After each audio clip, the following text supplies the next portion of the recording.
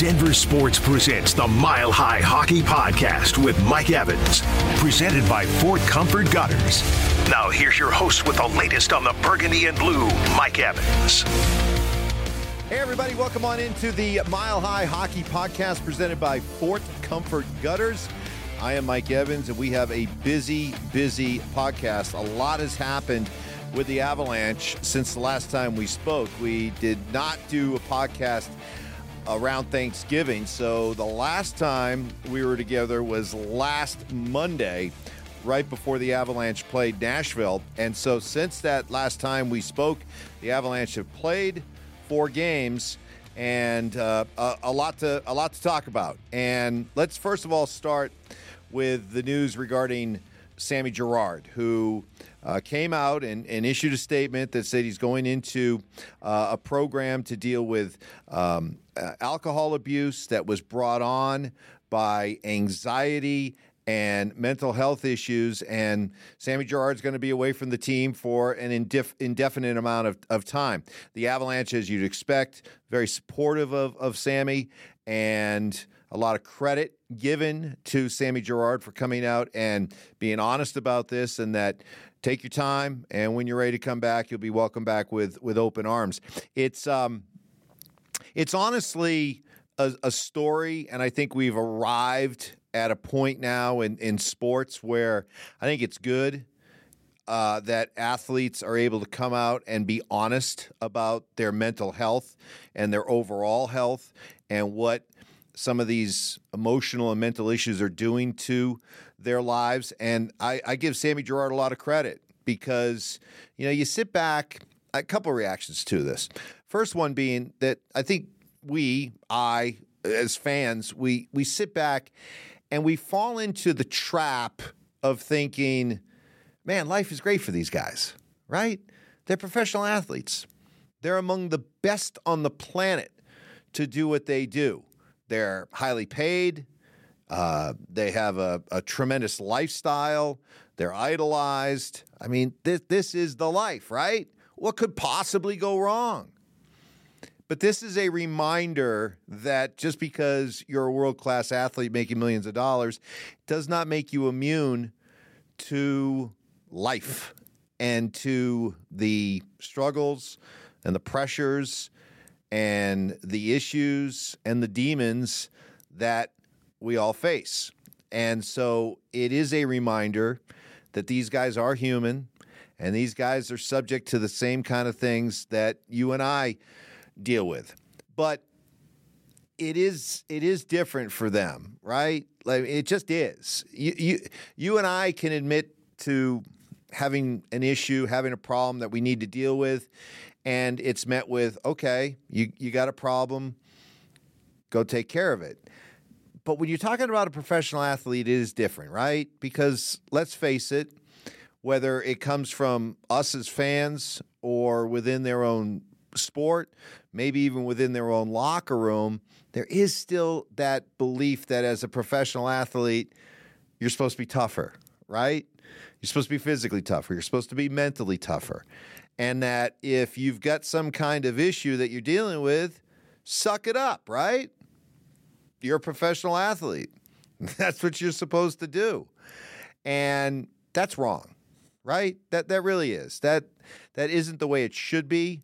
I know that's the way it's been for a long, long time, but I'd like to think that as our society evolves, I know there are probably parts of it that people don't like, but in this regard, I like this. I like the fact that there is more encouragement, more willingness, more avenues, more resources for athletes to come out and say, I need some help because I'm not good right now. I'm not in a good place mentally, physically. I need some help. So I commend Samuel Girard for doing this. And, if we're going to be talking about the whole toughness thing, what's tougher as a professional athlete, knowing what the mindset has been forever about, hey, keep that to yourself, internalize it, figure it out, battle through it, tape an aspirin to it, rub some dirt on it, whatever. to be able to come out and admit this and be so public about it, I think that takes an incredible amount of toughness, a lot of toughness. So I applaud him. I salute him. I respect him, and I hope for the best for him. And I hope he has a speedy recovery, a thorough recovery, and is able to come back and feel better and feel better about himself and be healthy and ready to go on with the rest of his life, with the rest of his career. So that's one thing the Avalanche are dealing with. Now, from the hockey standpoint, couple things just with the games that were played, and just some kind of random notes. And I'll go in order of the teams that they ended up beating. The win over the Canucks, and it was funny to me. And I'm talking to Avs fans now, right? Okay, I'm talking. Let's talk here. Is it you that makes such a big deal of this Quinn Hughes, Cale Makar, who's the best defenseman debate? Is this fueled by Vancouver fan? Is your reaction to defending Cale or pointing out the differences between Cale and Hughes, is this fueled by what you hear from Vancouver fan? Because for the life of me, I hear a lot of that. Cale Makar, proved conclusively that he's a better defenseman than Quinn Hughes. Was there ever really a debate? Was there ever really a doubt? Because I've kind of merrily gone along my business thinking that Cale Makar was the best and is the best defenseman in hockey, and I never really gave Quinn Hughes that much of a thought. Now, yes, when you go back and you look at social media coming from the Vancouver side of things, they're kind of psychotic about the whole Hughes versus Makar thing, but that's one fan base. I don't think that the overall hockey world feels that way, right? So just to be sure, I went back and did a little digging just to kind of get a sense of who's regarded as the best defensemen in the NHL. And basically, of every outlet I turned to, and every ranking that I saw pretty much had Cale as number one and Hughes somewhere in that 7, 8, 9, 10 range as the best defenseman in the NHL. So I don't quite know if this is a real thing, but, seeing some Avalanche fans react to the win over Vancouver and Cale Makar's performance, and he's been otherworldly of late, was kind of like, see, that proves it. I guess I never really knew that was a thing, but apparently it is. But let me just tell you, as somebody who is immersed in all things Avalanche, but yet also, I guess, maybe tries to have a little bit more of a sit-back, objective view, I never thought it was an issue. Cale Makar is easily the better defenseman than Quinn Hughes. I don't think it's even particularly close. The other thing, as we move along, the win over the Wild, and is the Wild a rivalry? Again, is this something that comes from the Heat as Avalanche fans that you hear from Minnesota fan? Because I don't view the Wild as a rival. I don't. I don't think Minnesota really has done anything over the years, save for maybe I remember the playoff win over the Patrick Waugh team, but really has the Wild done anything to truly be looked upon as a rival of the Avalanche? Honestly, I look at the Avs right now and it kind of sucks, but I don't really feel like there's that red hot rival that they have right now, and I feel like we're kind of searching and looking and casting out rods to kind of see, well, is this a rival? And hey, they beat Dallas. Dallas is a rival. Or Minnesota. I know their fans can be kind of mouthy, and when you beat them, it feels like a really satisfying win, but I don't know. Maybe I guess I was so spoiled by Avalanche Red Wings that I know what a rivalry looks like. And Avs Wild, not a rivalry. Avs Stars, not a rivalry. That's not the Avs' fault, by the way. The Avs have been excellent, and it's up to those other teams to rise up and knock off the Avs and do so in a way that creates a rivalry that we can all recognize as a rivalry. But I feel like, because as fans, you like rivalries, right?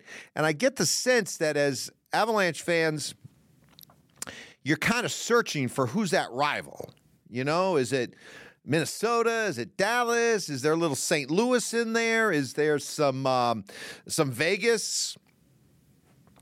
I guess they got a few simmering mini rivalries, but nothing that I would call a flat-out rivalry. So the win over Minnesota, to me, is just, the Avalanche doing what the Avalanche do, and that is, pretty much owning the Minnesota Wild. So thought on that. Then there was the win over the Flames. Naz Kadri back in town. Excuse me. And kind of a quiet night for Naz. He had 3 shots on goal, otherwise zeros, and a chance to kind of reflect on Naz. Look, to me, Naz is one of those guys that should never have to buy a drink in Denver.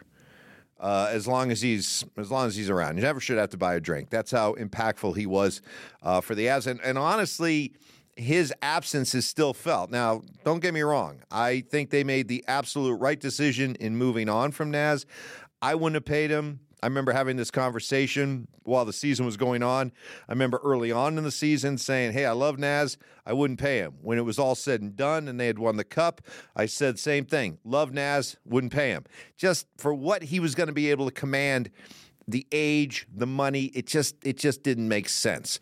That said, just because I was okay with moving on from Naz doesn't mean that I don't acknowledge the importance of replacing what he brought.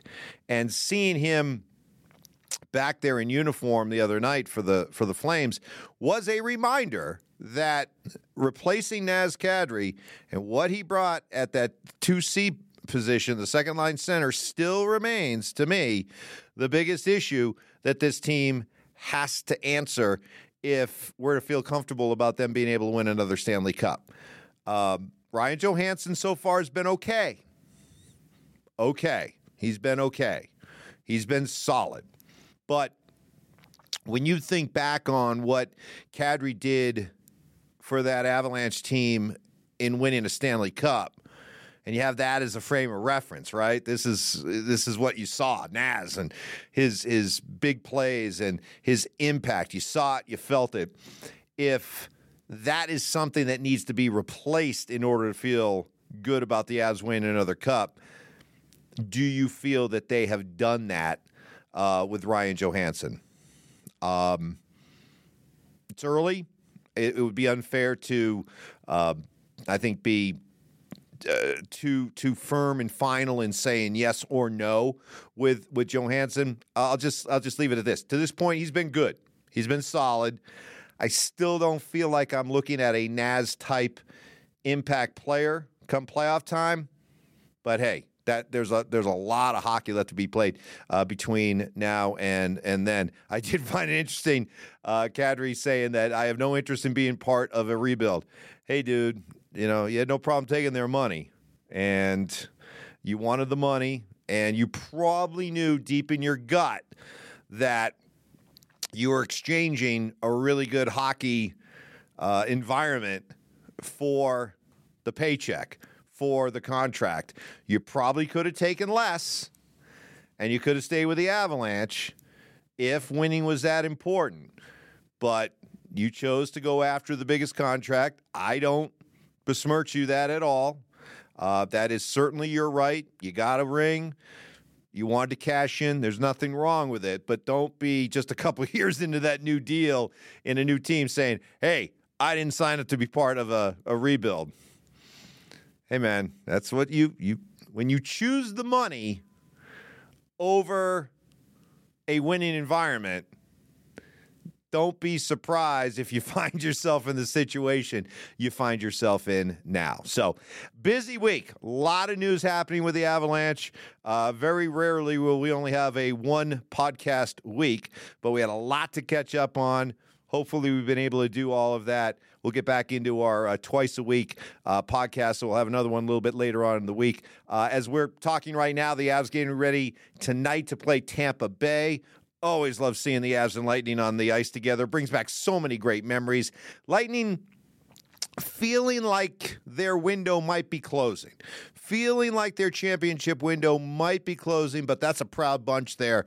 And they're going to go down, if it indeed the window is closing, they're going to do so by putting up a pretty good fight. But always love seeing the Avalanche and Lightning play. We'll have that to react to and much more a little bit later on in the week. This has been the Mile High Hockey Podcast presented by Fort Comfort Gutters. Enjoy your hockey. Go Avs, and we'll talk to you later in the week.